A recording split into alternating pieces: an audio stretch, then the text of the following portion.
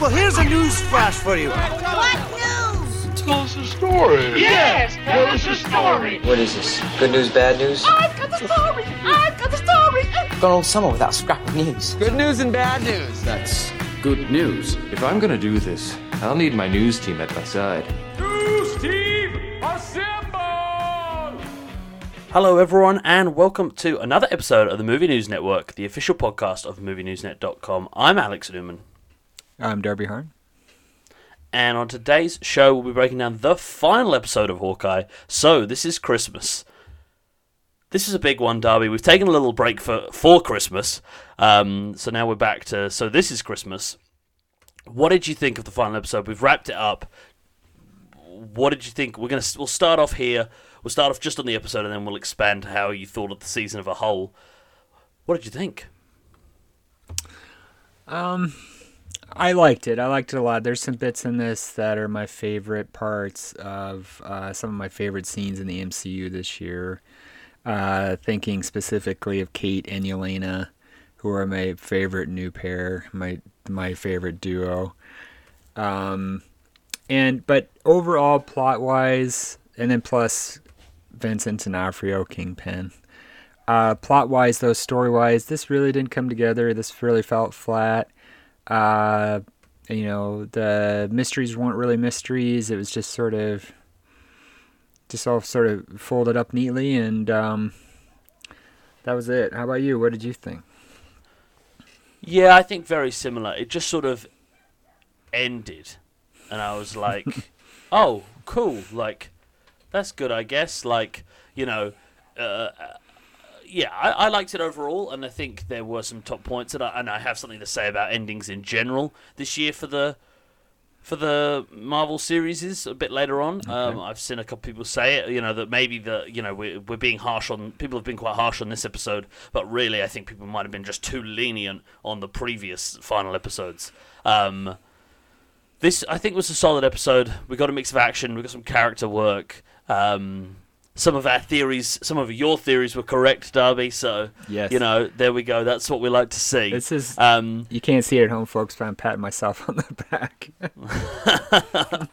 Exactly. Like, we start off, we instantly jump into a bit of Fisk, though. We get, I was worried, we weren't going to get much of him, or he'd be a big bad for season 2, or they'd beat around the bush, but legit opening scene is him walking in. And there is a difference, for all its faults and goods and bads, the Netflix MCU series were dark. They were shot darkly. Everything was grim. Everything looks very, very dirty. This, obviously, he's wearing his classic Hawaiian shirt from the comic books. Yes. And things look a little cleaner. Was that a bit of a...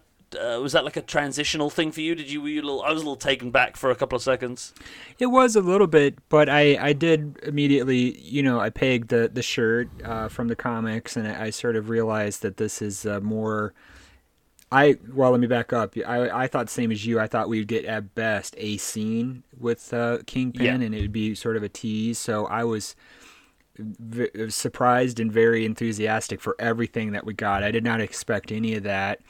And I love Vincent D'Onofrio. He's a really great actor in general. He has been for a long time, but he's excellent as Kingpin. And right from the get-go, this is the Kingpin from Netflix, and by that I mean he's portraying him the same. We don't get anything one way or the other that says whether or not the Netflix Marvel shows are canon. We didn't get that. I hope maybe we would get something, but we still don't know if they're legit canon, if this is just a different version of Kingpin. There's some circumstantial evidence to suggest this could be a different version because Wilson's power level is way higher than it was in the Netflix show. Yeah. But there could be reasons for that. Maybe we'll talk about that when we get there at the end. But aside from that, this is our man. This is Wilson from the show, from the Daredevil, from the Netflix shows, and I loved it. It was fantastic. He just fit right in. And the comic book stuff, the Hawaiian shirt, the purple pants in the very first scene with Eleanor. He's wearing his classic comic book Spider-Man, Amazing Spider-Man 52 costume, the white blazer, the purple pants, the cane. He's got it all going on. It's fantastic. which I think was probably a smart move. I think probably too, even if it is the same version of the character and it's all canon, just to differentiate, I suppose, just the differences, just to be like, oh, like, time's moved on, he's a different guy now, like, not that different, but it's not. We're not going to try and, like, hone in on the Netflix version. We're just going to go, this is the same guy playing the same character, moving on.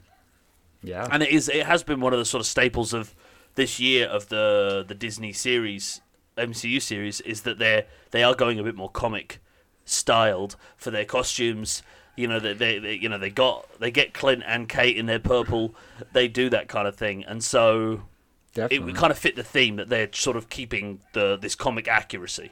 That's a great thing, especially for nerds like me who've been doing this for a long time. It's the MCU started always from a place of reverence and respect for the comics, but in the last few years, as the MCU has sort of solidified, and they've taken more liberties and just sort of indulging the comic book visual part of that, and you see that in the Scarlet Witch, you see that in Hawkeye and Kate, you see that in Kingpin here, you see that in Spider-Man at the very end of No Way Home, who's wearing his classic 4-color comic book Steve Ditko costume at the very end of the movie. If you haven't listened to our pod, folks, the 3-hour pod on No Way Home that Alex and I did, you should absolutely check that out. And I love that because I love for more or less the comic book costumes work because they're really good designs. Some of them are not. Some of the MCU costumes are vast improvements. But things like Wilson just putting him in a suit. So you got the classic 60s suit, and then you immediately in the next scene you have the Hawaiian shirt, which is actually from the late 90s, early 2000s. And apparently Vincent D'Onofrio said in an interview that he has a framed poster of that image of Kingpin from the comics on his wall in his office, which is fantastic. So I'm all about that. I love that. And if this is a different version of Kingpin, if they're pushing him more towards an MCU sort of Kingpin, I'm okay with that too. We'll find out more, I think, very quickly here as we get into 2022 about both Daredevil and Kingpin and how this is going to work with Netflix. But one thing I would have liked just to tease, just because I'm that kind of guy, I would have liked some slight reference to those shows or something that would have gave me some sense of direction. Yeah, true. I suppose now maybe they don't even know, Feige's probably, keep it tight, locked up. Where are we going to go with this? Where are the pawns moving? Yep. Well, probably, as you said, in this coming year, we'll find out. I liked it, and I think it's good, but I think they do want to separate themselves because they're never going to be able to match the pure, goriness, R-ratedness of those Netflix shows. No. Just the door, the head slamming in the door kind of stuff. They're just not they're just not allowed to. So there is always going to be the detractors, people that are going to say, "Oh, well, I preferred it when it was violent," and it's sure. they're stepping around that, I think, and they've done it well. It's an interesting discussion we get opening up. I think this is probably something that you might agree with me here that it feels again a little lackluster that it's Eleanor works for Kingpin because her husband owed money to him. It's like I guess, you know what I mean? I was a plot point, and I was like, yeah, I guess it works. It does, in the sense that we called it in the first episode, and I think most people sort of centered on the fact that it was Eleanor because Jack, as a red herring, was just too obvious. The show worked too hard. It didn't invest anything. A major critique I would have of the structure of the show is that it doesn't introduce enough. It tries to do a mystery box. There's no mystery. This typical of mystery boxes, there's actually no mystery inside. If they had wanted to play with this and establish some sort of real mystery and intrigue around the death of Armand, who most people probably forgot even existed by the time we got to the finale, then definitely maybe the way to have approached that differently was to have introduced Yelena as soon as possible, much earlier than they did, and present her. She would be a plausible candidate to have killed Armand in pursuit of Ronin. So knowing that it wouldn't be her, but it'd be just for the general audience. And I would say the same with Kingpin. I understand the gambit with Kingpin because they structured this show and the release with No Way Home to trigger this sort of Christmas week sort of excitement. But I would have also introduced Kingpin right in that flashback with Maya in episode 3. I would have dispensed with all that, and I would have taken the opportunity to build those relationships with Maya, with Kazi, with Eleanor, and not mess around with any funny business with the mystery, and just let the drama kind of congeal and build, because some of the stuff that happens at the very end with Kingpin and Maya and Kazi doesn't land. The emotional resonances doesn't work, and it leaves a big question mark, I think, for the viewers, because it all seems to happen very suddenly, and then leaves you like, what, wait, that's it? So there's multiple problems, I think, with the show. Yeah. And that's sort of the show in general, but... No, I agree, and it is a sort of a weird thing that, again, if you didn't watch the Netflix series, which a lot of people didn't, and if you don't know who Kingpin is, which why would you really if you weren't a massive comic book fan, Yep. or watch the Netflix series, it's sort of a bit of an odd one, because it's a bit like they've introduced this guy, and then he doesn't even take up that much screen time. You know, I think you could argue he's in it a lot, or he's not in it enough. Yep. But introducing him in episodes, you know, like for all intents and purposes, episode 6, like we can't really count the picture at the end of episode 5. That's exciting on a meta level, but it's not very. It's if they'd done this with a random, you'd be like, who is this superpowered being that gets to turn up in the last episode and chuck Kate around and then is now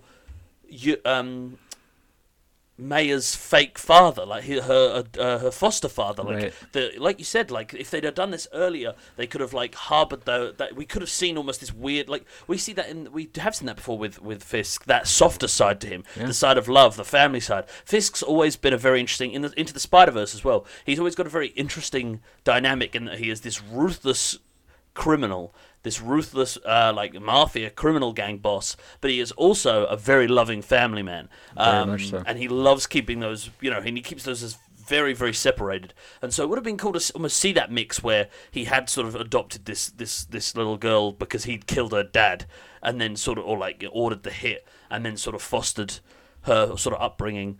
I think it just came on a little too quickly, and we were supposed to just believe it because we've been told to believe it rather than feeling it. That's it, exactly. And we're meant to infer a lot. And if you come at it from the comic books like I did, you've got some background. So especially at the very end of the episode, I have an understanding of what's happening and what's going to happen next.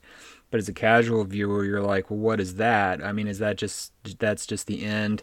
But then at the same time, you don't want the comic books to be some sort of crutch for understanding what we're seeing on screen. It can't be, because the 75-80% of your audience is not going to be familiar with it. And then the other thing is, like you said, with Wilson, you have so much opportunity to draw. This is a character that, for all intents and purposes, is a new character. He's certainly new to the MCU, so this is your chance to introduce him. And they lean very heavily on your prior knowledge of the Netflix show and then also the comic books. And beyond that, they do very little work at all to sort of introduce you to this man. And that doesn't work entirely. It works for us because, we're familiar with all of it. But just from a storytelling point of view, just for a blind viewer going in, I don't think it probably worked. They probably were like, who is this guy? Why should I care? Oh, and now he's dead. And so... Yeah, exactly. Yeah. Yeah, it's sort of weird, you sort of have Kazi positioned as Maya's sort of, I guess, partner or brother or however you want to put it. Or boyfriend. Or boyfriend, or like they sort of keep it very, or vague or whatever. Yeah. Like she's important to him. And so the fact that then there's a little bit more emotional resonance there for his betrayal, but it doesn't quite work in the upward stream of like father figure for Kingpin, because you essentially get one scene of them chatting where she's like, nah, I'm just going to go away for a few days. And he's then like, cool, she's betrayed us. I know what that means. Let's kill her. Right. Right. It's that very genuine love that Wilson has for his family, which is real. We saw it with Vanessa in the Netflix show. We see it with Maya. But then he's like, nah, we got to kill her, dude. Yeah, like she's off the deep end. Like, what a shame. Kazi, take her out. Like, that's what we got to do. Yeah, it's an interesting first couple of scenes. Again, like you said, people have forgotten Armand. Like, we find out that Eleanor killed Armand. It's like, oh, cool, I guess. Like, that was the first episode, and we've sort of moved on very quickly from that. Let me ask you a question then about sort of this mystery box. So, if Eleanor was working for Kingpin, why did Kingpin need to bust into the private auction to steal things that Eleanor ostensibly could have just bought? I don't know. Right. I hadn't even thought of that because it's the tracksuit guys breaking in. But if she works for them, I guess they're Armand's property. I guess Armand was the one selling them. Is that right? Maybe. I honestly don't know. If we don't know who was the benefactor there. Who hosted that? Well, Armand stuff that was being sold. Armand was bidding competitively with Jack for the Ronin sword. Of course. So there was a sense that, I guess if we work backwards, then Armand was intent on buying the Ronin sword and I guess also the Rolex. The Kingpin clearly wanted the Rolex. He did not apparently think to position Eleanor, who is very wealthy, to outbid Armand. Instead, their solution was to break into the auction and then also, oh, by the way, kill Armand. So that, in retrospect, makes no sense whatsoever. And not kill him during the raid? Surely that would have made sense to kill him during the robbery to make it look like a botched robbery. Yep. Like, if you kill him later on, it looks like it's obviously a murder, it's a homicide. But if you kill him in the botched robbery, it feels different. So, and we're not really established, like, what did he find out? He found out about the records as well that Kate later finds out about. Right, and then we're also left with another question that goes completely unresolved and even unasked in the episode, which is what did Kingpin and then by extension Maya want with the watch? Yeah, do they know its value? I think I have a theory about it, but do they know its value? Was the actual target of the raid on the auction the watch? I don't know. Yeah. Even we don't really know the value of the watch. We have no idea, yeah. Like, we know what the watch is, but we don't know how you would siphon information out of a watch, like... Yeah, and which Maya evidently did. She worked backwards from the watch to Laura and the kids. I assume she did that for the Kingpin's benefit, and then by extension, I'm going to say the Contessa. We'll talk about that maybe at the end. But we have no clue. We just have no idea, and there's no answer. It's not even raised in the show as to why any of that happened. It's just like, oh yeah, Eleanor's like, I killed him. Yeah. That's it. Yeah, I did it. Yeah, I killed him. Yeah. That's fine. I have an insurance policy because that will go well. Threatening Kingpin. That's going to go real well. She has an insurance policy on the Kingpin. Yeah, he's got one on you too, Eleanor. Yeah, exactly. He's going to rip you in half. Yeah. Yeah, it came across. It wasn't bad, like, and I think, and she didn't come across as dumb or anything. No. It was just a little generic. That's all it was. It was just a very like, oh yeah, you make this threat, and then Kingpin's like, oh, you can't leave the game. Whereas I feel like Kingpin would be one of those people who'd be smart enough to know when it's like, well, if an asset's compromised and I let them leave and they pay me out, like, then it's fine. Like, Kingpin seems like a smarter businessman than a man who's like, no, you must stay forever. He's much smarter, and Kingpin is one of the smartest characters in the comics, and we saw this in the Netflix show. He's driven by emotion and anger, but he's a brilliant guy, and this is not a guy who would be driven to get into a pissing contest, frankly, with Eleanor Bishop. He would just find a way that she would have an accident, in quotation marks. Yeah. Right? And then he would just start being Kate Bishop's new best friend. And he'd be like, Kate, I'm so sorry about what happened to your mom. I know you're taking over the company. Kate, you're really young. You probably don't want anything to do with this. You ever think about selling? You know? Yeah. Like, come on. Simple as that. Yep. Well, we finally make it back to Kate and Clint, but after about 8-9 minutes. And we essentially, like, we then have a little talk montage of, like, we've been told there's no way to have any more trick hours. And then Clint reveals, well, we could just make them. And she's like, what? And then we get a little montage of them making them. Yep. There was a great Easter egg when they're making the arrowheads. For Star Wars nerds like us. One of the arrowheads, I believe it's one of the Stark arrowheads, is the head of the IG-88 bounty hunter droid from Empire Strikes Back. The shape, this is a shape that would be familiar to Star Wars fans because it's also the actual head, the prop of IG-88 is actually one of the pieces of the cantina from A New Hope that they just repurposed for IG-88, so it's very recognizable. But that leapt out of me right away. So it's very cool, yeah, and it was cool. Like, you know, even just looking here, there's like one, like, you know, I love that. obviously Hawkeye's been doing this so long that he can feel them by weight and just by knowledge. He knows all the things. But obviously Kate's like, no, we got to label this stuff. So she's got labels to say, like, I think it says air something, airbag. That's it. There's airbag, freeze, flash bomb, and icebreaker. We also got one with a bit of Stark tech, which is nice. This is the stuff that the Netflix series obviously had to stray away from, which is the nice connective stuff that I love about these new Disney Plus shows. It's just the fact that they can just put Stark.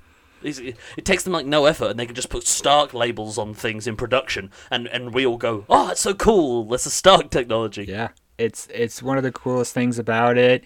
One thing we kind of hope there is a lot of sort of tangential symmetry between No Way Home and the Hawkeye finale. They clearly take place at the same time, maybe the same evening at the very end. But one thing I kind of hoped for and we didn't get was maybe a little bit of a brief appearance by Spider-Man.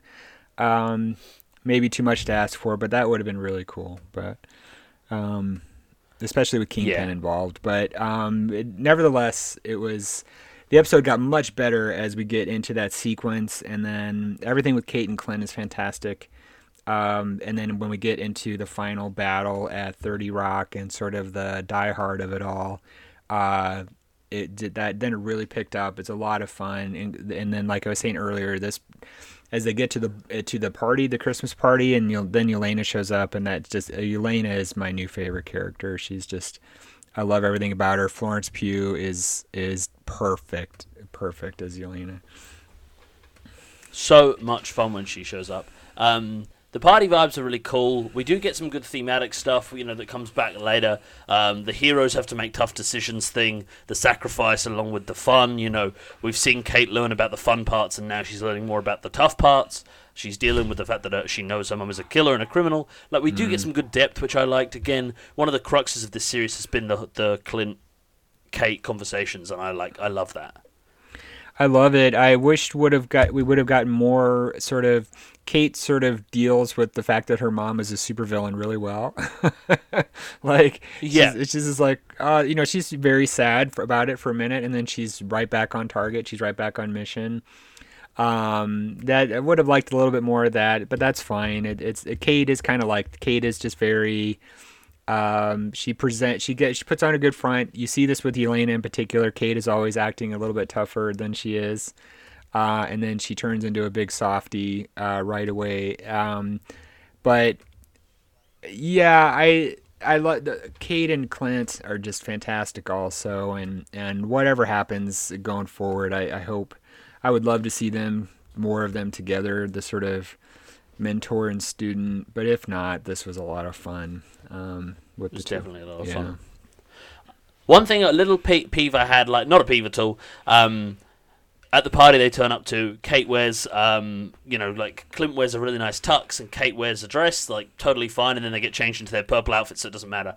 Kind of would have liked the, throwback to the first episode, if she'd worn a tux as well. Oh, yeah. Because obviously in that first episode she's asked to wear a nice dress, and she kind of, doesn't, and wears, a suit and tie, which of course then is a plot point that she looks like a waiter, which then kind of is, feeds into the plot of the auction. Well... I think it would have. Yeah, I agree, but it would have deprived fans of the moment where Yelena rips Kate's dress off. They're probably depriving shippers everywhere of a great moment. Very true, very true.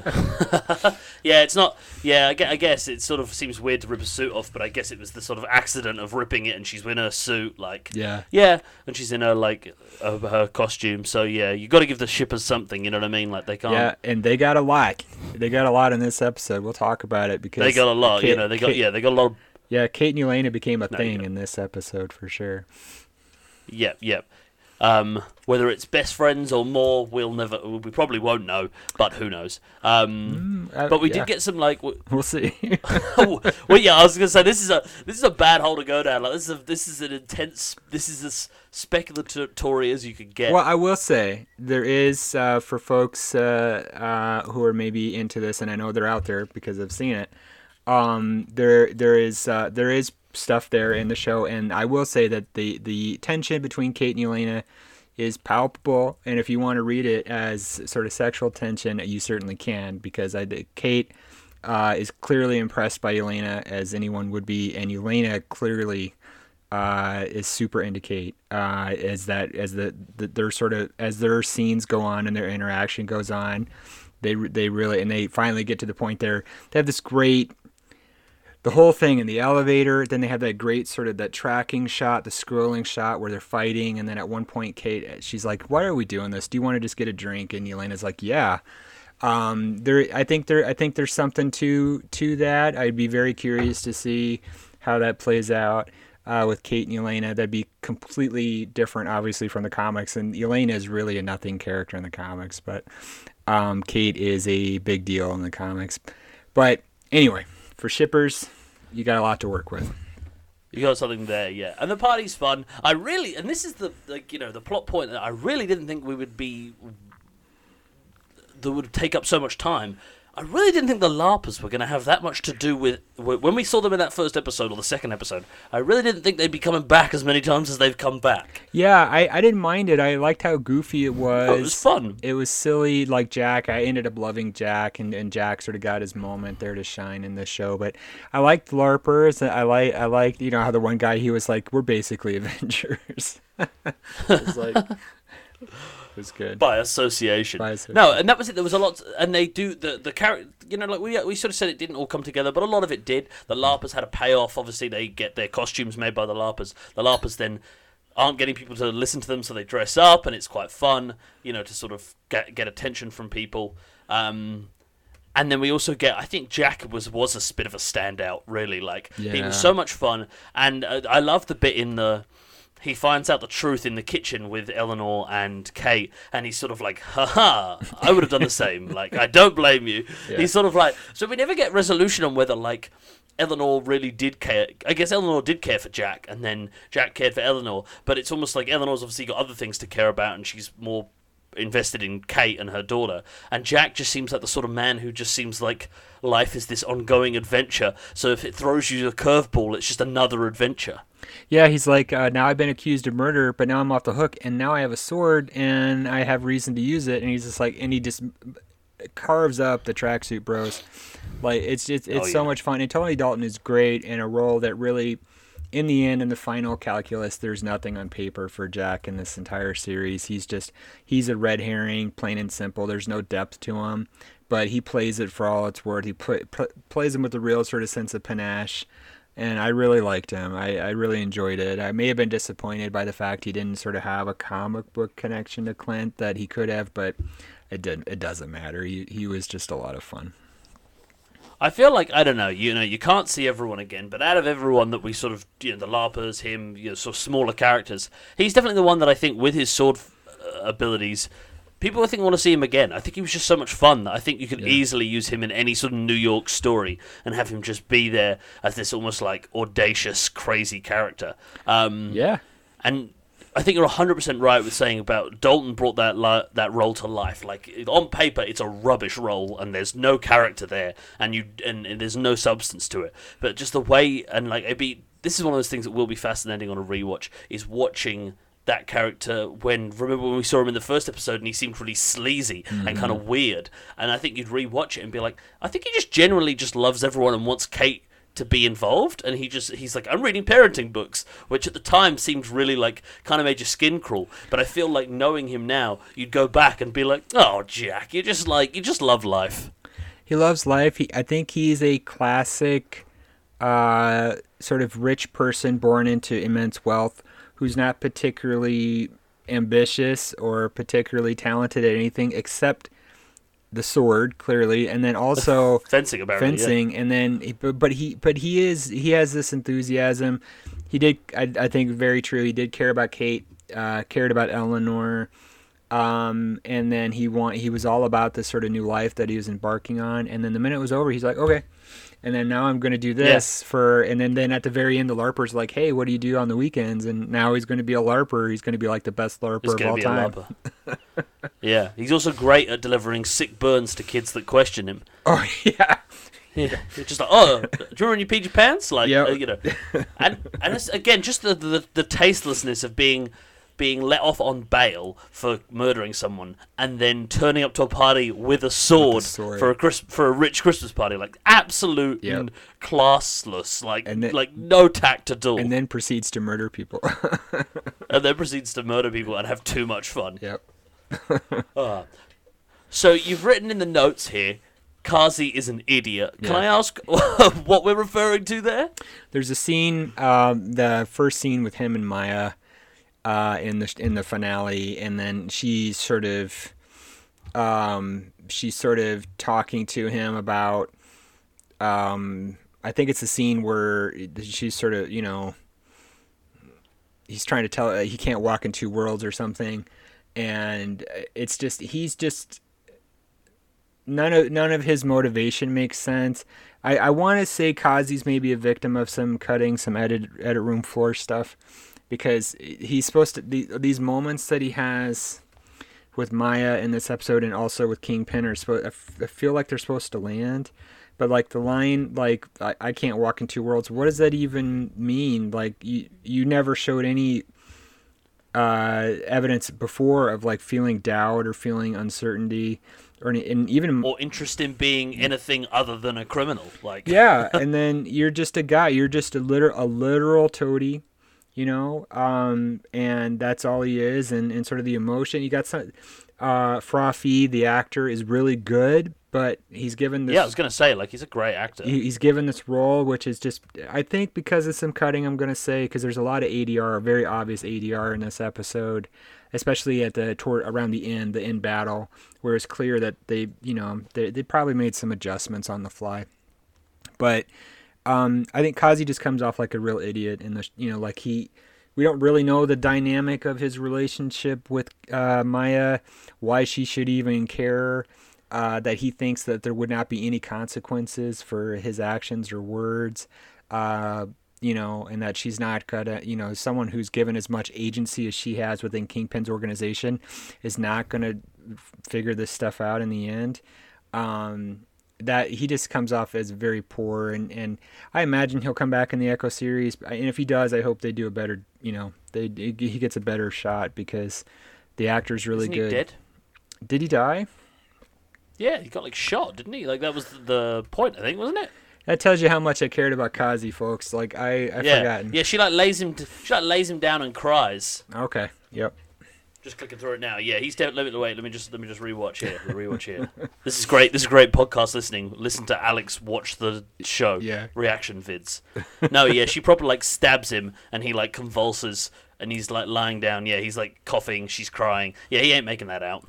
There wasn't the Kingpin pull away. It was proper he's gone. Yeah, he's gone. He's gone. There you go. If he's not gone, it's probably a bit cheap because he's really the only death of any note, to be honest. Right. Well, maybe it's for the best. Maybe it's for the best. Maybe he was the best. But so many good scenes. You're right. The fight scenes were stellar in this episode. The elevator scene with Kate and Yelena was so much fun. Yeah. You referenced it before, the classic line of we should get a drink. Yeah, let's do it. Yeah. And she's like, really? And she's like, yeah, after I kill Clint. And she's like, oh, damn it, I thought I'd convinced you. Kate is so earnest and she's so enthusiastic, and she really, really likes Yelena, and Yelena really likes her. Yelena likes everybody until she kills you. But but they really like it. And then at the end, they have this great little button at the end of that scene where they sort of compliment each other on their form and their fighting. And Kate, who is not a fighter, and there's a great moment in the big long scrolling shot where she's spinning around and swinging wildly. It's really good choreography because she has no clue what she's doing. She's just she's just swinging. She has no idea what she's doing. She gets a lucky shot on Yelena. Yelena is actively trying not to hurt Kate several times, which leads to the great slap across the face in the elevator. And Yelena's like, what was that? We were not hurting each other. So yeah, I thought we were just playing it cool. Yeah.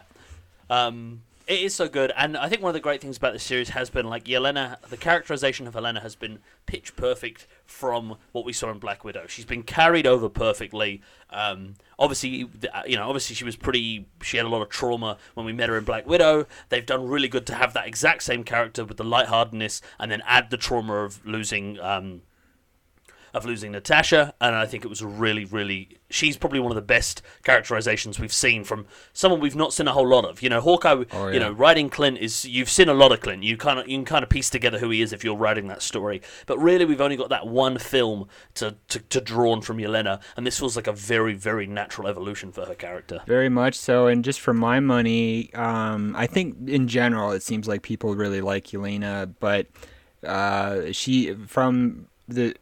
the MCU is full of so many great characters.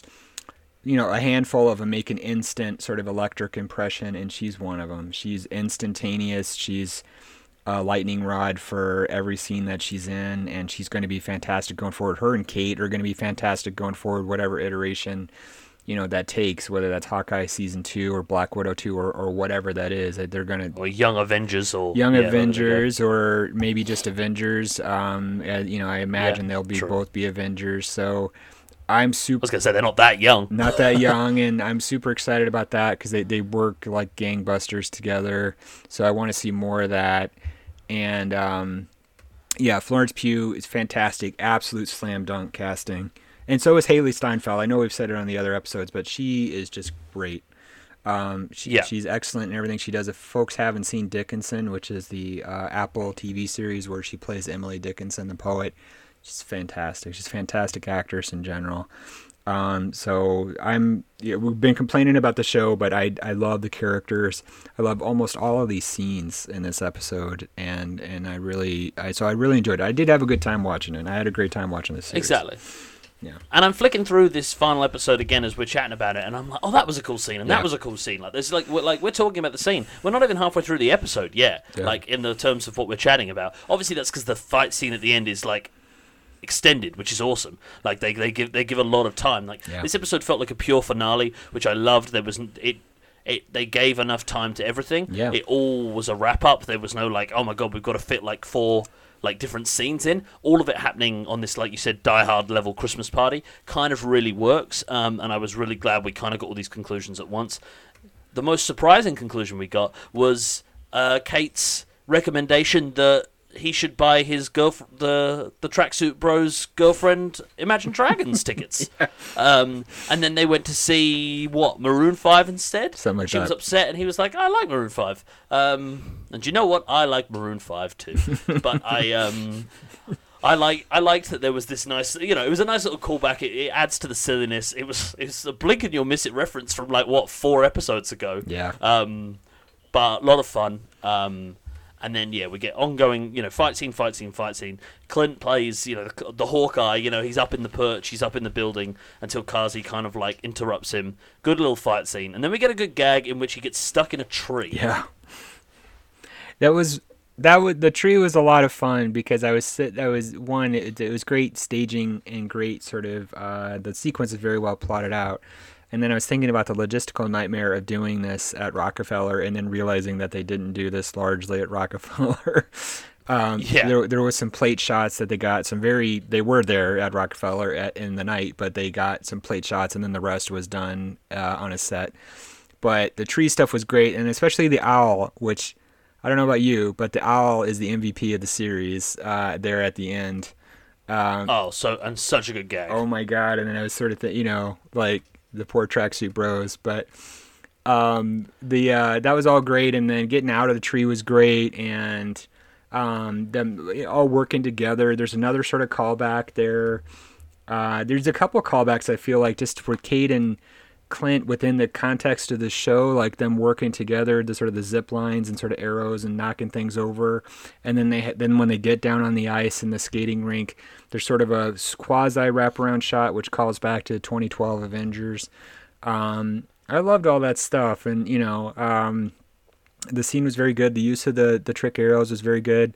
The Pym, so much fun. The Pym, the strength, the bros, and the owl got him was all-time classic. And then the best part about it is that Kate's like, well, what happens to him now? And then it's Clint's like, well, I'll have to ask Scott, which is total BS because he knows what happens because he knows how you get back.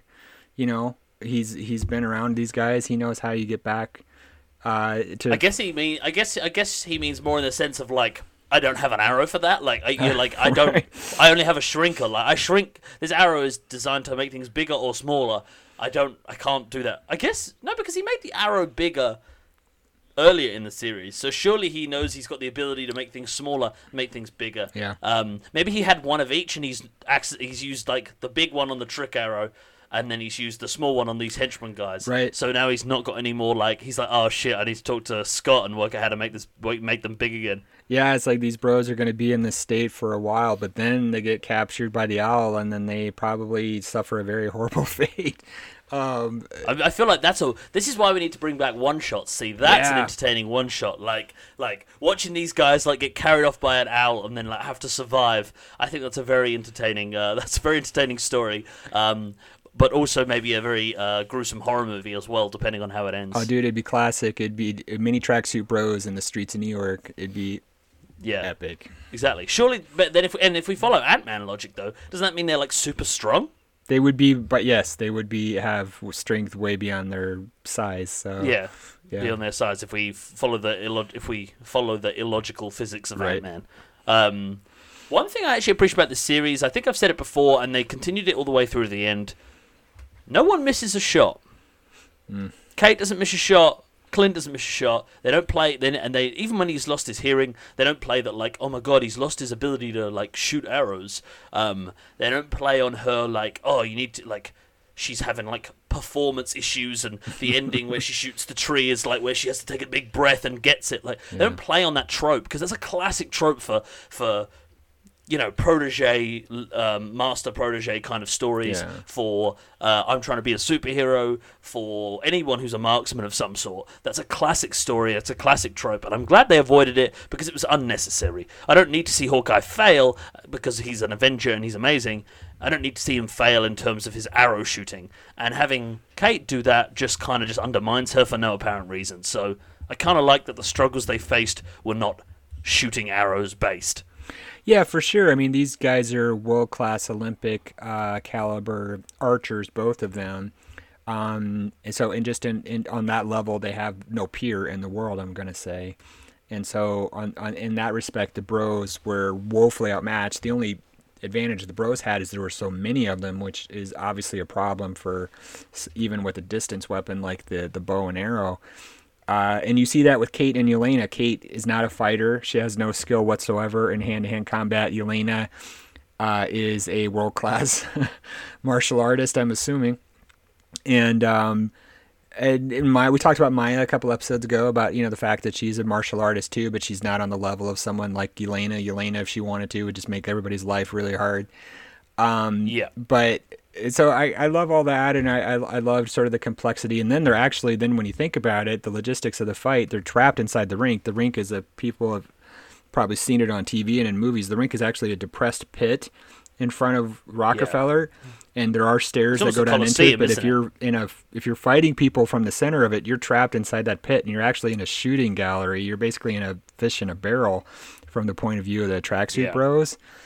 So I liked all the logistics of it, and that all worked, and they could have even emphasized it more. But I loved the whole action sequence was just fantastic. Did it bother you? I've seen some criticism of how many of them there were. Did it bother you that there were like? Because it didn't really bother me. I was like, I did think that for a second. Like, oh look, it's like 1,000 more unnamed henchmen that have come out of nowhere. But I don't know. That's just part and parcel. Yeah, I was okay with it. I was fine with. I know people are like the bros are silly, the bros are goofy. I love them. I loved how goofy and silly they were. Sometimes the scariest people are the silliest people, so that I didn't mind about that.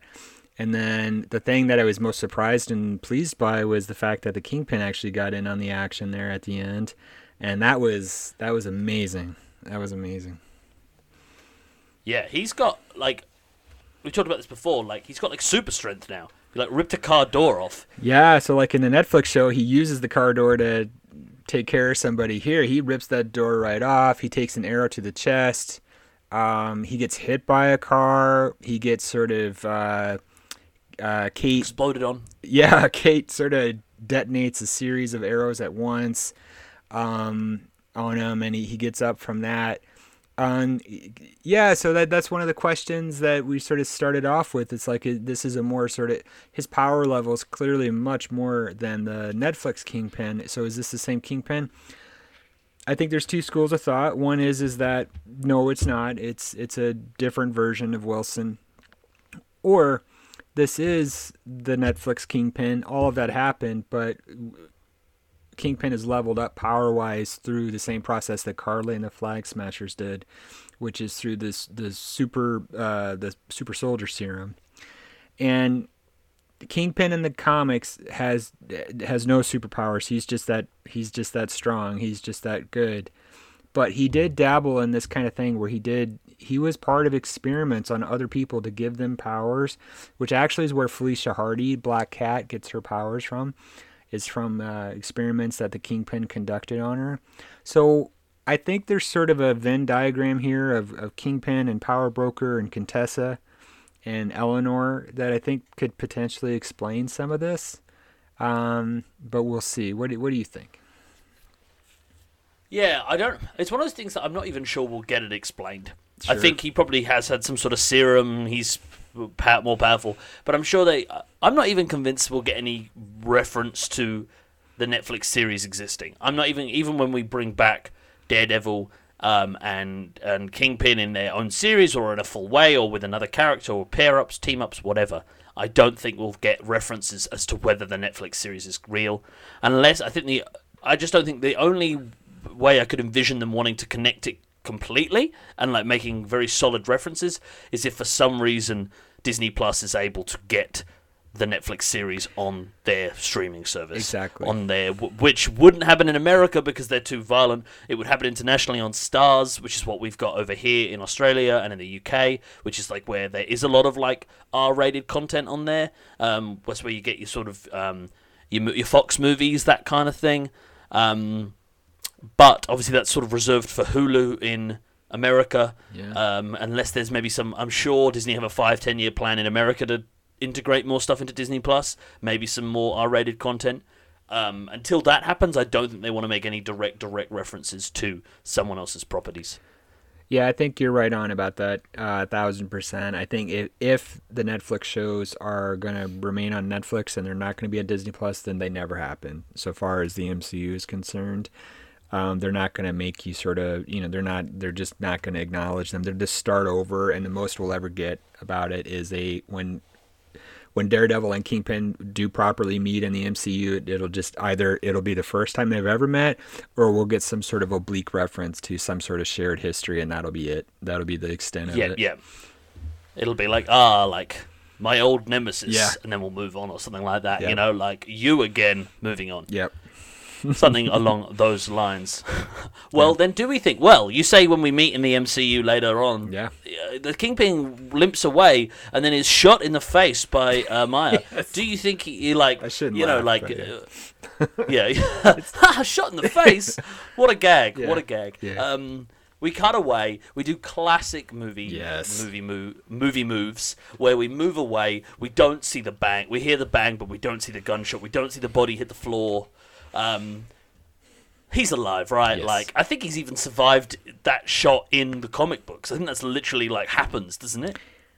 It is, yeah. So I didn't buy this at all that he was dead, because this exact thing happens in the comic books, and he even references it when he says, as Maya pulls the gun on him, he's like, sometimes family doesn't see eye to eye. In the comic books, Maya, when she finds out that Kingpin had killed her father, she shoots him.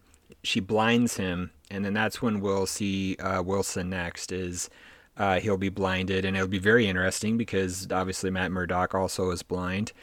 There's a lot of potential if they had done some of this earlier in Hawkeye. There's a lot of sort of dealing with disability in this series, which is really fascinating. That could have potentially been an aspect of the story they could have incorporated instead of ending on this teaser, which feels both cheap and then also questionable, because it's cheap in the sense because he's not dead. Like, that's not why even bother. And questionable in the sense that for people who were like, they built this guy up and then he's just gone. It's like, what? Okay. But they didn't do that, so that's fine. But we will, obviously, Echo's getting her own series. He'll be back for that. Their relationship continues, and he'll recover as he did in the comic books. I'm going to say Daredevil is going to get a series or a movie at some point down the road, and then we'll see him there in that capacity, and maybe might see them both in Spider-Man 4. So he's fine. Well, he's not fine. He's going to be fine. And then we're going to get a lot more Vincent. I feel like there's a lot of potential there to do something very unique, the MCU, where you have, like, the first couple of episodes when we see the Kingpin again, is him, like, you know, bandaged up, like, around, like, can't see. And I can just imagine this, like, mid-season reveal of someone taking the bandages off, and he's almost got, like, cybernetic eyes, you know, Stark technology, or, you know, we don't have to say Stark, but any technology, you know, the MCU technology is good enough that he could easily then have some sort of cybernetic eye, some sort of, like, augmentation, and I think that would be a cool kind of, like, twist on Fisk, and a way to sort of add to his sort of superhumanness. And it would be a cool, like, mid-season reveal would be to, like, have him take the bandages off, and then there's something that's been done to his face to sort of change things. Yeah, they could do a lot of things, and Kingpin is a great character. He's a great villain. He is one of the few remaining Spider-Man villains who has not appeared in a Spider-Man movie. I think that's a good place to see him again, but we'll see him again in other places for sure. I'd be interested to see him sort of have the same disability that Matt Murdock has, and put them on a level together that they were in the comic books for that brief period of time when that was the case, and explore that relationship. You know, so much with Wilson is about strength and about this sort of masculinity, which, you know, these very, very Frank Miller sort of vibes and ideas in the Daredevil comic books, which are some of the best Marvel comics ever. But if they want to continue exploring that in a Disney sort of way, I would be all for it, and kind of see where that goes. But as a cliffhanger, it fell really flat, especially knowing that we're getting the Echo series and knowing that Kingpin, you're not going to bring back Vincent to kill him. Come on. And, you know, and then it happens in the same week. You know, we get Kingpin back, we get Charlie Cox back as Daredevil, you know, yay, and oh no, they killed him. So I don't know why they even did that. I don't know why they even tried it. It's a very, very odd choice. Surely it would have made more sense to do almost like a dual epilogue where, like, obviously we're going to talk about the musical in a minute, but a post that could have been a mid-credits. We could have got a post-credits scene that could have almost been a dual scene, which would have been nice, of, like, again, Kingpin in the hospital taking the bandages off, boom, something like that, and then Echo doing something to start her series. We could have almost got a dual spin-off kind of thing. And I would have appreciated it, because just going back to the questions we were talking about at the outset, I wanted a little bit more. I wanted a little bit more. What did Kingpin? Was Kingpin interested in this watch? And then what was Kingpin's relationship to the Contessa? The big unspoken character and unseen character in the show is the Contessa. So we know from the end of Black Widow, it was Val, the Contessa, who hired Yelena, but it was Eleanor in the Hawkeye series that placed the call. So clearly those two characters are connected, and then by proxy connected to Kingpin. So I hadn't even thought of that. Yeah. So just give me a taste, like, you know, like give me some sense of direction heading out of this. Unresolved, we'll get it, but I thought, you know, it would be a great opportunity in a little post-credit scene, mid-credit scene, to kind of give us a sense of direction for Yelena, because now Yelena, I would imagine her first instinct is to pick up the phone and call Val and say, hey, lady, you know, you sold me a bill of goods. So I would have liked to seen some of that, but we'll get it, but lots to think about. Yeah. There's a lot of connections there, a lot of intriguing possibilities. Well, speaking of connections, we've talked Kingpin and Kate. Let's talk Clint and Yelena. That scene there, the final scene. I think we said this before. You know, the whole plot is a little contrived. The whole she doesn't know what happened to Natasha, and they took it in a different direction to what I thought they would. I thought they would go. We'd go with it. Was very cleared up very quickly, but they sort of went with it. They don't ever state it explicitly, but they sort of go with this idea that Yelena doesn't care what happened. That the truth doesn't matter to her. The fact that 2 people went in and Clint came back out without Natasha is proof enough that he is guilty of her death. And I feel like that just needed a little bit more statement, because I feel like it would have given her a bit more motivation of like, it is unstated, and I think that's really cool. You know, they use this sort of subtle technique, but sometimes I think it just makes it seem a little like, why is she being like this? Why is she being so stubborn? I know she is a stubborn person, but sometimes it just comes off a little callous and a little silly, that her being like, I'm going to kill you, and it's like, right, but you don't even know what happened. Yelena is so fast. That's a great point, Alex, because there is this narrative tension in the MCU that is starting to become more pronounced as we get into the streaming series and the shows become much more, the format broadens, so the opportunity for drama and complexity deepens. You get experimental stuff like WandaVision, you get Loki, you get things that you cannot do in the movies, and then you just start to expect it in every instance. And then when you don't get it, we start critiquing, and maybe we shouldn't have expected it in Hawkeye, but to your point, with Yelena, it's imperative, because Yelena, she's this bubbly, she's this fun, she's this dynamic character. It's largely a front. Yelena is very childlike to me. And then once it's a mask, I think she's wearing in general. And you see it in a couple moments. One of the moments you see it come off is when Kate asks her to go get a drink, and Yelena, one of the few times that Yelena's been in since she's been in the MCU, actually pauses and takes a breath. She takes a beat before she answers, and then she says okay. And there's no funny business. There's no like goofy girly enthusiasm. It's just okay, right? Like that kind of a thing. And then at the end in the fight with Clint, you sort of see the same thing. And Yelena is someone who's always on. She's presenting this sort of character, this sort of, everything's funny, I could have killed you when you walked in, like that kind of a thing. And that's sort of a distancing measure. But when you peel away, it's that anger, it's that darkness, it's that I killed people, I was a killer, I was an assassin. I don't remember most of my life. I don't think she does remember a lot of it. And so that, I love all that. She's so fascinating. To me, she's more interesting than Natasha, to be completely honest. There's a lot more to do, and there's a lot more potential there, and I want to peel away at all that. I want to dig in all that. We will, going forward, but yeah, to your point, you kind of want it right now. Yeah.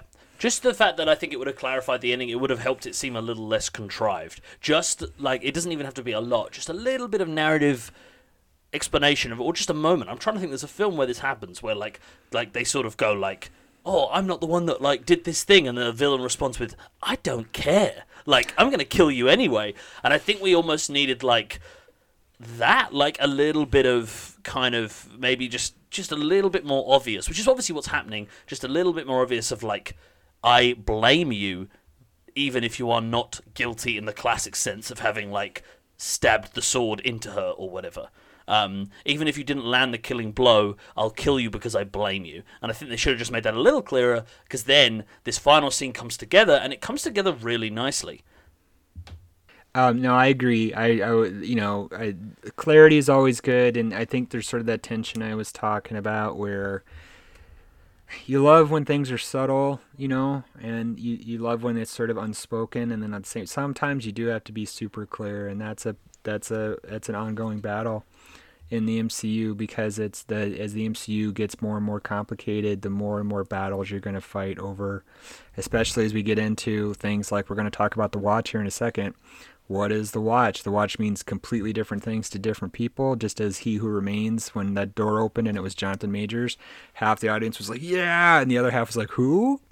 So, completely different experiences. Exactly. Now. And we even get the whole like, hey, can you tell me what happened? And Clint goes like, nah, you wouldn't believe me anyway. It's like, I get that you don't want to recap what happened in Endgame, and you don't want to make things more complicated than they are, but I feel like I understood it, but I was a little like, I kind of hoped we would get this scene where he kind of like emotionally tells the story of what happens on Vormir from his perspective, from what happened in Endgame from his perspective. And we do kind of get a very, very basic version of that, where he's like, I tried to do it, I should have tried harder. She says, yeah, you should have tried harder. You should have fought better for you to be the one to sacrifice yourself. The big reveal, though... No, you go. No, I was going to agree, and I think in retrospect we would have wanted a scene, maybe even an Endgame, that would have gave us some context for Yelena and all this. But given the way, Yelena didn't exist then in the minds of the creators. So it's if Yelena had been there with Natasha, the exact same thing would have happened. And that might have been something for Clint to have said. Would not have worked on Yelena, but it would have been true. Natasha would have done the same thing. Would have done the same thing. And we do, and then the nice scene is we do get a nice little throwback. This is where the connective tissue is great, connecting right to that opening scene from Black Widow with the whistle between sisters. Yeah. Very specific thing for Clint to know. Very specific, and he knows. We find out. There's one thing I was very happy about. He does know a lot about, as much about Yelena as I think Natasha did, frankly. She probably told him everything. She probably told him I grew up. She clearly told him everything. In Ohio. With Ohio. Yeah. With the plane, and she told I have this sister. I really worried about her. I really love her. What would have been nice in retrospect is if there had been something where Natasha had told Clint at some point, I need you to go find Yelena when this is over. Again, impossible given the way that the narrative unfolded. But I loved all that, and that shows those two, Natasha and Clint, were family. They were found family, and they were very close. And I had hoped to I knew the final scene would be them going home to the farm, and I kind of hoped that Yelena would be there too. I thought that would have been a very nice way to sort of cap that off. But we'll see. We might get more at the farm. Who knows? Yeah. No, I agree. It was kind of 100% this sort of like, oh, I'm mad at you. Okay, you've explained things. Okay, bye. Bye. And it's like, she just walked off, and I was like, oh. And I kind of expected if she'd walked off and then later had been at the farm scene, that would have been nice. Or if she'd turned up at the last second at the farm scene, like on her own, in sort of reluctant, and then, I don't know, and again, like he named one of his kids Nathaniel after Natasha. Yeah. It would have been cool, and for like Yelena to, there's 1,000 possibilities you could see for to like have that catharsis, and we didn't get all of that, and maybe that's because they know the future of Clint and Yelena are not going to be best friends in the next 5 TV shows. Could be. So setting that up now is sort of setting everything up for disappointment because you'll never see them together again. Yeah, it could be. Yeah, very much so. There was a narrative reason to have it. Just to go back to about the Contessa, just Yelena would have made perfect sense if we're going to go forward with Clint. She could have showed up to the farm and she'd be like, "Hey, I need to tell you something. I need to tell you about this woman who hired me," and we have a little bit of forward momentum going into whatever is next. And that would have given Yelena a reason to be at the farm, give her a seat at the table, give her and Kate another reason to flirt. And then we could have ended it exactly the way that we ended it, but it's fine. It's okay. It's we're going to get all of it, I think. But I think it is real. I would like to know, I figured they'd maybe say we get some indication from Disney, from Marvel, about the future of Clint and Laura, and we haven't gotten it yet. So I'm kind of hopeful that we're going to see him again, but hard to say. Yeah. Well, let's move on to that. We'll just do that farm scene then. Yeah. Let's do the big thing. Like, we're going to talk about the watch. Obviously, we're going to talk about the watch. But first, let's talk about how, considering at the start of this series, Linda Cardellini was not going to be... We weren't even sure if she was going to be in it. Yeah. It hadn't been announced that she was going to be in it. The amount of Linda Cardellini we got, I'm very grateful for. She's an integral part to the Barton family and to Clint's story. So, considering there must have been insane scheduling issues and COVID and everything. And so the fact that we got her as much as we did... we're grateful for it, obviously, aren't we, Darby? Yeah, we want to give Linda the MVP trophy of the series because she clearly was hampered by some sort of scheduling /COVID / all of it that prevented her, even in that final scene, from being in the same Did you see it as room. well? Yes. Did you see it as well? Yeah. I noticed it the first... This is the problem with us knowing Yeah, too much. yeah. Is that literally, within half a second, Yeah. I'd noticed it. And I didn't get to see it until the Thursday night. It come out on the Wednesday night. Mates of mine I watched it with had seen it the night before. They were watching it a second time. And literally, we hadn't even got to the end of the episode, and I said, rewind that bit. Yep. And they were like, what? And they hadn't noticed. And I was like, they are not there together. Not there like, together. Every hug scene is from the back of the other person with what's obviously a double actor. The first shot of them together is like a mid-length shot with them on opposite sides of the screen, and then when they're sitting at the dining table together talking about the watch, they are at the corner of the table on opposite sides. And then when she gets up and runs his hand over her like back. Yep. It's a mid-level shot Yep. where you can't see the head Yep. of him. They don't touch each other in the same frame, and I thought it's very clever. It's very clever. Very clever. Probably passes muster with most people. We're far too clever. No. But yeah, no, we've just been watching TV our entire lives, so we know how this works. But yeah, Linda, for whatever reason, not present for all of it, but she's a trooper, and she pulls it off because she's able, through those phone calls, and then in the final scene, she's able to communicate, the warmth and the emotion and all the things that you kind of expect from her at this point. And I love it. And she's a great actress. And one reason I want to see him again is because she's been woefully underused in the MCU. And now we have a very good reason to go back to her and Clint both. And I'd love to see it. I'm hopeful. I'm optimistic we will, because there's super intriguing possibilities there. But if it is the end, it's a pretty good end, because it's a great payoff for Laura. Definitely, and I'm making a joke about like the scene of the meeting, but I 100% I'm glad they used the movie magic to make that work, Yes. rather than doing we're just going to have a phone call where he's like, babe, I'm going to make it home, and she's like, awesome, see you in 10 minutes, and then they close the phone and that's the end of the series. 100% would rather them do this trickery and make it work, even if we recognize that obviously it's not them there together, would 100% rather that than them be like, okay, well, we'll just have them have another phone call. I am too, because they're so good together, and you kind of want that resolution, especially if this is it for them both. And so I just want to say, though, with the watch, that I totally called it in our first pod about the Hawkeye series. I called that Laura is Mockingbird for real. So people are... So you think she is Agent 19? She's Agent 19, so people might be wondering what the deal with the watch is. So she turns the watch over. We get the S.H.I.E.L.D. logo emblazoned on the back, and then the number 19. People are probably like, what is this? In the comic books, she's Laura, Bobby Morse is Agent 19, codename Mockingbird, S.H.I.E.L.D. agent, and that's who Laura is. She's Mockingbird, she's not Bobby Morse. And that's fantastic. It's a great little Easter egg. If completely no context, if you don't know anything about the comics, that was meaningless to you. But there was a bunch of nerds was like, and then but it's cool because it leads to, one is like, I called it. And then on the other hand, it's like, now there's like so much more stuff they can do with Laura in the MCU. Like, we can just go forward with her into the present, or we maybe go backwards. We can get a flashback. We can get a sense of who she was and what she did and what she was up to. There's a lot of things we could do, and she's was an agent of S.H.I.E.L.D. who in the comic books did have connections with the Contessa. They were both agents of S.H.I.E.L.D. They were both spies who worked together in the past in the comics. So maybe ? So yeah, there's a lot you could do with it, and I think it works as a sort of multi-reveal because, like, obviously the back of the watch also has the S.H.I.E.L.D. logo on it, so it's sort of. It works for everyone. Like, it's not like the 19 is obviously a nice little Easter egg, but it's not the only part of it. It's like literally, I just watched the scene then. It's like massive S.H.I.E.L.D. The back is the S.H.I.E.L.D. logo. So even if you don't understand the 19, it's fun that she's a S.H.I.E.L.D. agent. It's not really explained why that. Again, I think I said this earlier. It's not really explained why that's important. Like, there's a watch with the S.H.I.E.L.D. logo on it. Like, cool.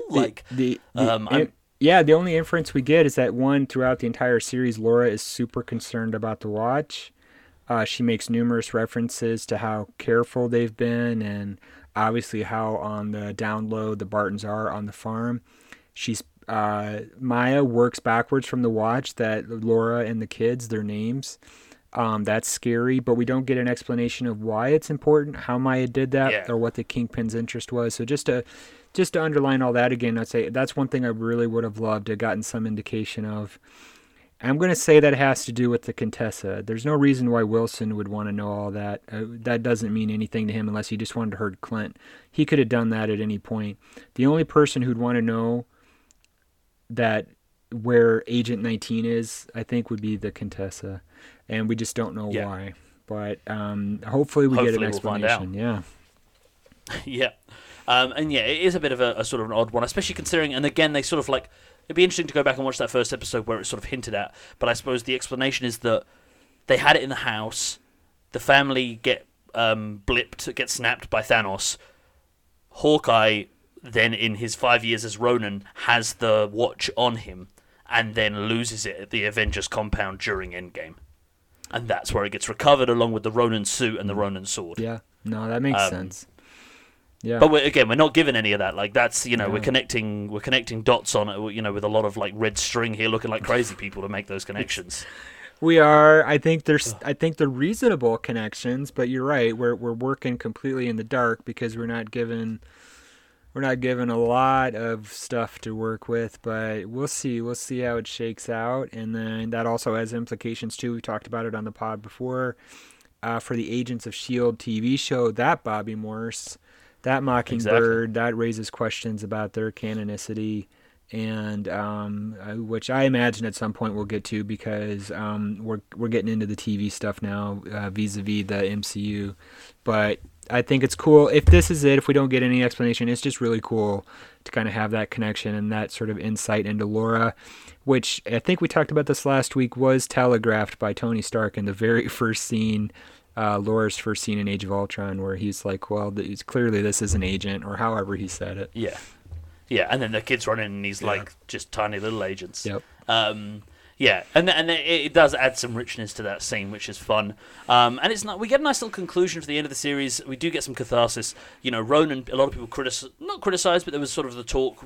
Once we'd gotten over the big awesomeness of Endgame, and people started to pick it apart, there was the talk that the Ronan thing was kind of jumped over. It was like, yeah, he's a killer now with a katana, and then they moved on. Right. And that's been the great thing about this series, has been we've dived into that. We've talked about him being Ronan, and then we've gotten the catharsis of him burning the Ronan persona at the end. It ends it. It puts it, and it is nice, and I'll talk about this a little bit more when we get to the musical. Sometimes it's nice in the MCU to have some ends. Sometimes it's good to finish things. We can't always tease the next thing. Sometimes it's nice to be like, nah, Ronan's done. We don't need more Ronan. No, I agree. I think the great thing about Marvel Comics / the MCU is that it never ends, but that is also runs counter sometimes to narrative, and just the comfort and the structure and the importance of endings and the essentialism of endings in narratives and in stories. And I think No Way Home is a great example of a story that has an ending. And that is over, but it's a chapter, right? It's a unit of a larger story, the same way this is. And the Ronan story is over. Maybe the Clint story is over. Maybe the Laura story is over. The Kate story, the Elena story is just getting started. There's this great sort of sense of beginning and ending and renewal, and we came into this without a Black Widow and Hawkeye. We're leaving with a Black Widow and Hawkeye. I think it's fantastic, It really is. There's a lot of mythic quality to it, which I think is one of the things that goes... Real quick tangent, and then we'll talk about the musical. In Star Wars, we're huge Star Wars fans, and in Star Wars fandom, there's so much talk and discourse about myth and mythology for obvious reasons. Not always with the superhero genre, but that is one of the biggest underpinnings of why these movies and these comics and this whole franchise now is taken on the dimension it has in culture, is because of that mythic aspect.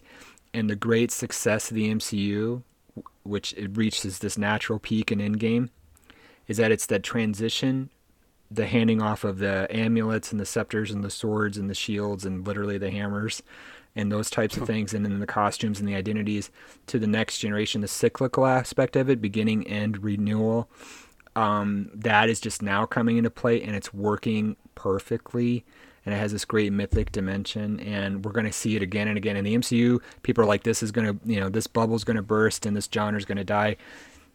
It's not going to. There's obviously going to be a plateau that we reach, and but No Way Home is evidence that we're far, far from it. So, did you do that on purpose? Call it Far From it? Did I? Yeah, maybe I did. Maybe there's no way there's no way that bubble's going to burst. No, you are 100% right. Like, and you're right. No Way Home is proof that like the bubble, like Endgame, wasn't the end of the bubble. It wasn't like it's all downhill from here. There's still peaks to jump up to. There's still highs, and there's going to be lows. And even if we maybe never make as much money as Endgame, with it being post-pandemic and blah blah blah blah blah, we're a long way off. Like the money being, we're a long way off. An MCU movie not making enough money to not justify making any more MCU movies. Oh yeah, we have this next 10 years is going to be as good or better as the first. We've got, we've got the Fantastic Four, we've got Galactus, we got Doctor Doom, we got the X-Men, we got Magneto, we got Secret Wars. I'm here to tell you, we got the true Marvel universe in total to look forward to. Yeah. And there's the greatest moment that's going to happen here in this next 5 or 6 years is we're going to get a shot with all of the Marvel Universe in it. Spider-Man, Avengers, Fantastic Four, X-Men.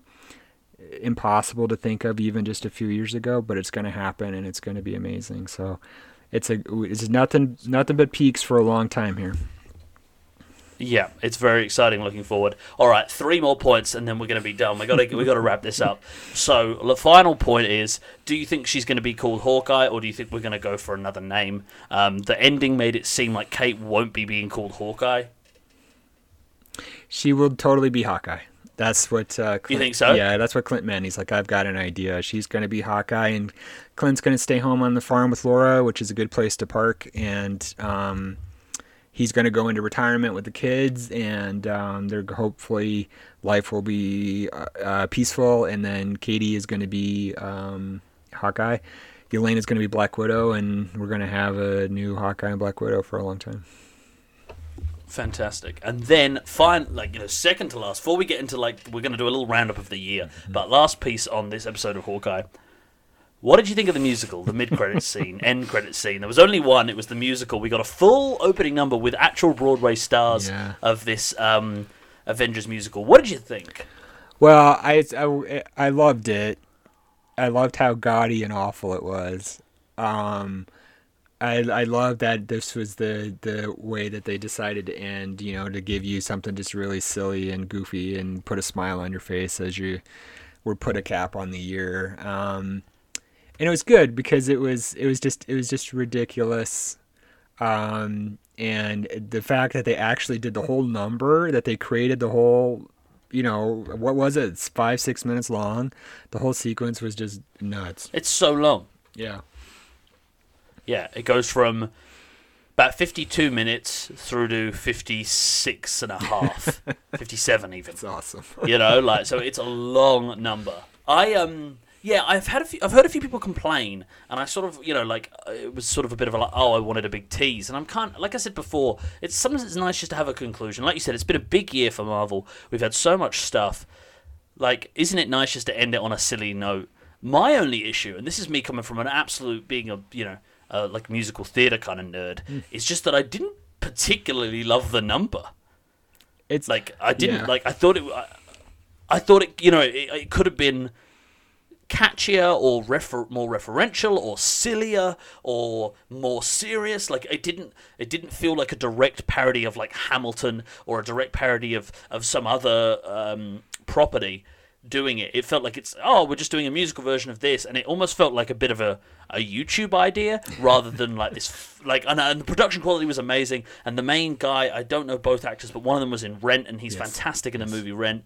I don't know his name either. It was all very it was all very good, but I wanted something just a little more. I love that they did the whole thing, but I almost would have like it almost felt a little like ha ha ha, how funny is this? We're all the Avengers, and I was like, yeah, I guess that's again, it's felt kind of YouTube funny, not like this is genuine comedy.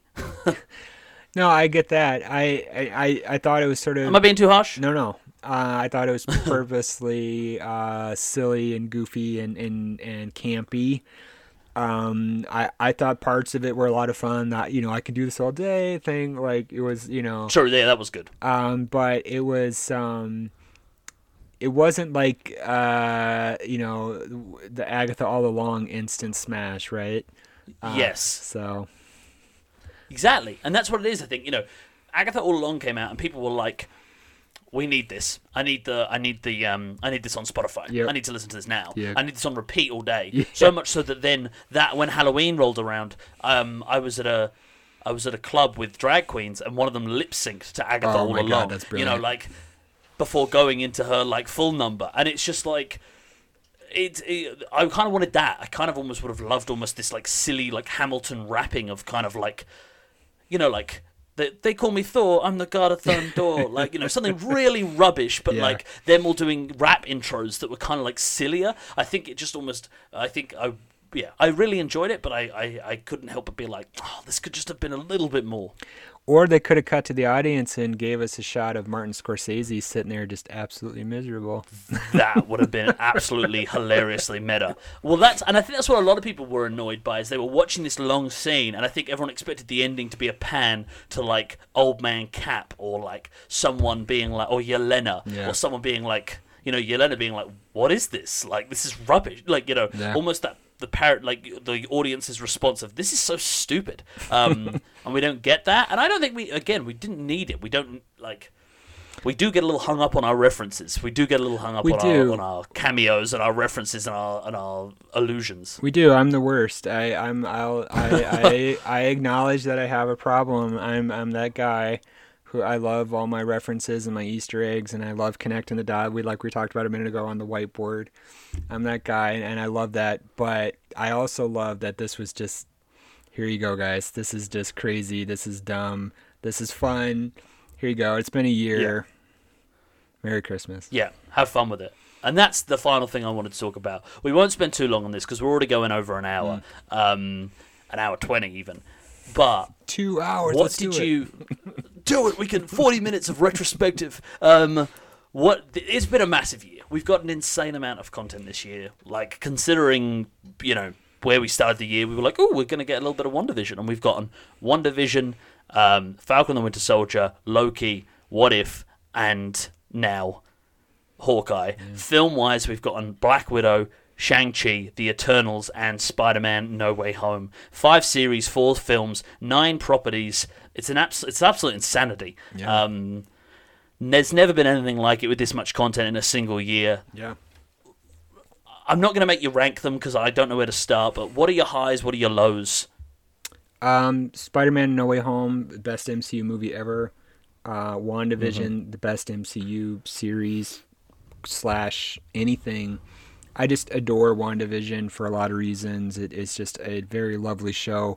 Imperfect, but it's in its audacity and its complexity and its ambition. It's nothing like it on. Forget about the MCU. There's very little like it on television. Period. But I think just from a collective standpoint, for me, this was the best year in terms of just being a fan of these movies and the comics, because the MCU entered this phase with the Disney Plus series that gave it a chance to finally really spread its wings and embrace the possibilities. And that culminated in this fantastic sequence that was part due to the delays of COVID, and then part was inspired deliberate, the decision to reveal Kingpin and Daredevil and Spider-Man, No Way Home and Hawkeye to coincide at the very end. That was deliberate, and that was to give people this big crescendo to the year. It's been an ugly year outside of, the movie theater and away from the TV show. So that was great, and I love it, and I don't think I've ever had more fun as a fan. of these movies and the comics and the whole world of it than I have this year. But what about you? Yeah. It's been an absolute crazy year, and you're right. It's just been such a great roller coaster to be on. I think my highs and lows, my highs are very similar to yours. One thing I was going to mention earlier, like I have seen a bit of criticism of the final episode of Hawkeye. Maybe it didn't come together well, and you know what I mean. I'll quote my sources. Some random Reddit comment. Was someone said, well, like people act like this Hawkeye thing's bad, like all the villains, all the like henchmen and them just throwing arrows everywhere. Honestly, like again, it's like I said earlier. Maybe we've had sort of rose-tinted glasses for the other finales, because you could argue that the end of the final episode of WandaVision turned into a bit of a CGI fest, and there wasn't this bigger reveal that we thought we would get. Mm-hmm. The end of Falcon and the Winter Soldier, for better or for worse, again, some of the Flag Smasher stuff didn't come together and got very political, which I didn't have a problem with, but I know some people did. And the end of Loki is essentially like a 30-minute monologue that people don't care about if you aren't super tuned into all this stuff. Yep. So, debatably, we're looking at What If having the best finale, compared to all the series. And I'm not saying I agree with that, but I just thought it was an interesting point to make that I think, in retrospect, I think the Hawkeye series comes together quite well, a little better maybe than some of the other series, or at least it was a little less ambitious in terms of like scope, so it didn't need to suddenly pull everything in the last second, because it was a simpler story. Yeah, for sure. So my conclusion there is that I really can't tell you what the high was. It's all been one kind of big high. Probably, I think film-wise, it has to absolutely be No Way Home. It just can't be anything else. And I think I'm with you with WandaVision. I think that's actually a bit of a niche thing. I think a lot of people were like more interested in Loki. And I think Hawkeye will make a few people's lists as well, high up. Only because I think WandaVision, you were either polarized by that first couple episodes. You either thought that was the most inventive, genius thing ever, like we did, or ambitious, or you thought it was weird and you probably didn't make it past the first 3 episodes. I know so many people that said, "Oh, I'm so glad I pushed through to episode 4, but it was such a slog," and I was like, I would have happily had just those episodes continue on. I would have too. I would have watched that I would have stayed in the sitcom. I would have stayed in the sitcom for weeks. I was perfectly happy with it. I do get where people are coming from with that, and it goes back to what we've been talking about with this. There's been this point of divergence in the MCU. In your experience, both as just a viewer of the MCU, like if you have seen everything and you know anything, you can dive into WandaVision because you know the story going in with Wanda and Vision. So you're not going to resist the weirdness of it so much. The same way with when He Who Remains appears in Loki as a comic book reader, you're primed for that. Or when Kingpin as a Netflix fan, you're primed for that. So that it's a different experience now, and I think that's the most fascinating thing about the MCU as it goes forward and matures and evolves, is that there will be different levels to the MCU, and there will be different levels of experience, and I wonder if that's going to become a problem, if it's going to interfere in any way in people's enjoyment of it. I've had people tell me, friends of mine, that they feel like it started to become homework, to keep up with stuff, and I don't feel that way because I feel like I've been doing the homework since I was 5, but you're just absorbing all of it. But for some people, they're just casual viewers and they haven't seen all of Wanda. They haven't actually seen any of these shows, and then for No Way Home, maybe they don't have, when they walk into it, they don't know who Charlie Cox is. Or maybe they don't know who Andrew Garfield is, which shame on them. But they don't. Yeah. It may not. It just depends on your experience of it. So I think we're in really uncharted waters with all that. It'd be super interesting to see going forward how that sort of evolves. And yeah. And I think it must be a tough fight for Kevin Feige and the whole team to know where those levels are to balance it, especially considering, out of all the properties this year, Eternals did the worst. Now, Shang-Chi did rather well, so, there's obviously, so they probably have both sides of the coin there. Sometimes you're going to introduce an original character and it's going to go off. Sometimes you're going to introduce an original character, it might not do as well. Yeah. So I think it's been a bit of a, I loved Eternals, but I will say it like this. It's the only film I haven't rewatched in cinema of the MCU. Same. I always usually see them twice, maybe even 3 times in their run, and it's the only one that I've been like, oh, I needed to get to see that again. Oh, but I didn't. Oh, well. It does have its fans. I know someone who saw it 4 times in the theater, and they absolutely love it, and I really enjoyed it, but I only saw it the once as well. And then one thing, as you just mentioned, one thing that's also going to start to happen in the MCU as we introduce all these new characters and shows in particular, as we get into more niche characters and shows and things, some of these are just not going to work. So like Eternals, it wasn't successful in the way that the other ones were, and then some of these shows are not going to be successful either, and we're going to have more of that than we've had before, and people will start to perceive that as the magic having worn off.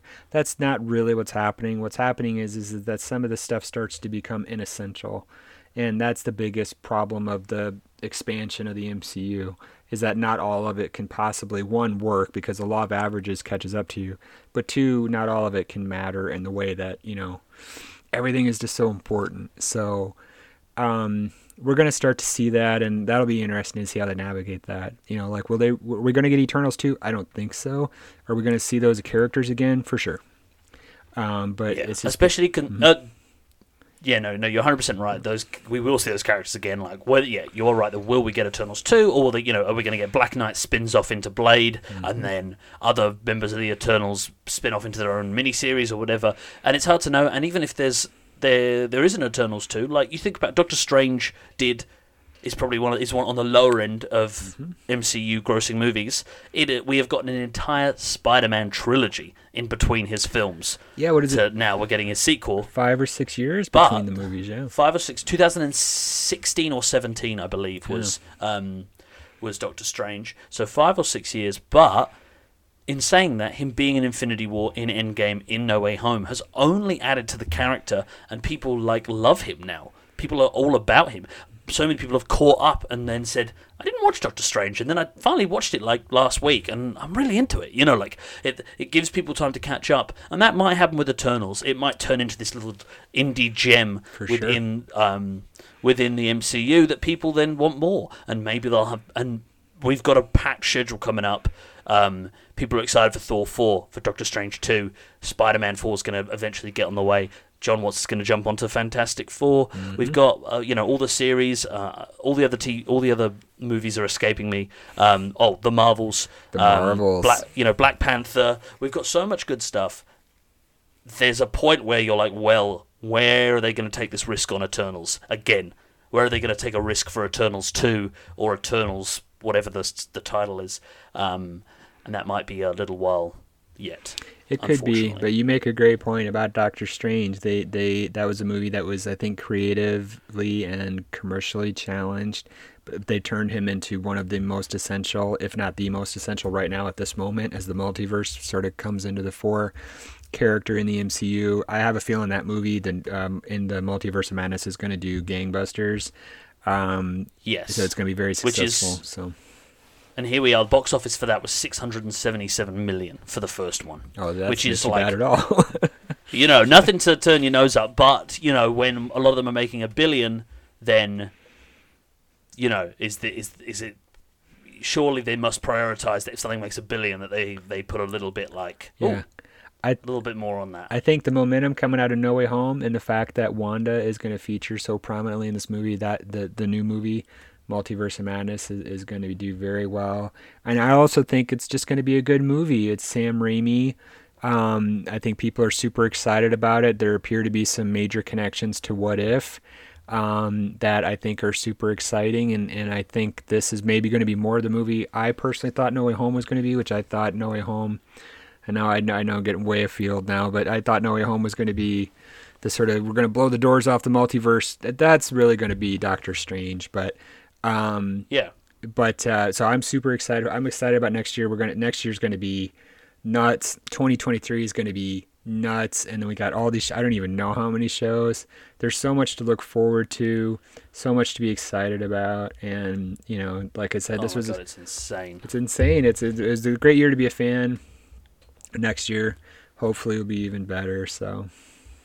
Yeah, it's just an absolute thing. I'm just trying to look up what we've got coming next, you know. So we've got Multiverse of Madness, but then we've got Thor, Love and Thunder, Black Panther, Wakanda Forever. That's 2022. 23, we're looking at the Marvels. Guardians of the Galaxy Volume 3. We're also going to get the holiday special before then. Yes. And the I Am Groot series. Yeah. Ant-Man and the Wasp Quantumania, which I always forget about, but I'm so excited for. And Fantastic Four. So, like, they haven't even announced that. Like, it always sounds like they announced loads, and then you actually look at the list and you're like, man, that's only like next year and the year after. There's a couple movies that don't have dates. Fantastic Four is one of them. That's going to be a 2023 movie unless something's changed. Spider-Man 4 will be 2023 unless something has changed. We don't know yet. We'll find out here in a minute what they're going to do vis-a-vis that and the scheduling. And then there's another movie I'm thinking of that I'm blanking on that's out there somewhere. And that you read them all off there, but maybe I don't know. There's so much stuff, and then so many series, and I think it's fantastic. It's a great it's a great time to be a fan. It's a great time to be a comic book nerd. The conversations this past year, plus, but definitely in 2021 in the comic book shop have been some of the most interesting in a long time, just because, especially if you grew up like I did in the 80s and you were reading these comics, John Walker, Vision and Scarlet Witch, that type stuff back in the 80s when this was all happening, that these shows have been based on, to see those stories come back now in the way the White Vision from West Coast Avengers, to see these stories come back now the way that they have is just really kind of cool. So it's insane. And then, but we've got a bit of a gap now. So we're looking at May for Multiverse of Madness, and we thought we'd have Miss Marvel quite soon, but they have pushed that back to mid-2022. Like, there was a promo the other day that said summer 2022. Oh, dear. So we're probably looking at a sort of July release date. So we're actually, Doctor Strange is the next thing we're going to get. So, May. I don't like that. I don't like that either. I feel like we should send we're almost halfway through the year. We got to send Kevin an email and be like, hey, that's too long. How dare you? How dare you leave us for 5 months without content after you've spoiled us this entire year? Exactly. Well, I think that will do it for this episode of the Movie News Network. If you like the show, want to help us out, make sure to subscribe to this podcast, leave a review, share it with your friends. Darby, where can we find you online? You can find me on my website, darbyharn.com. You can find my books and writing there, and then on Twitter at darbyharn. And you can find me on Twitter at new_Macca, MACCA. If you like this podcast, try out the Resistance broadcast. It's a show by our sister site, Star Wars News Net. It goes deep into a discussion about a galaxy far, far away.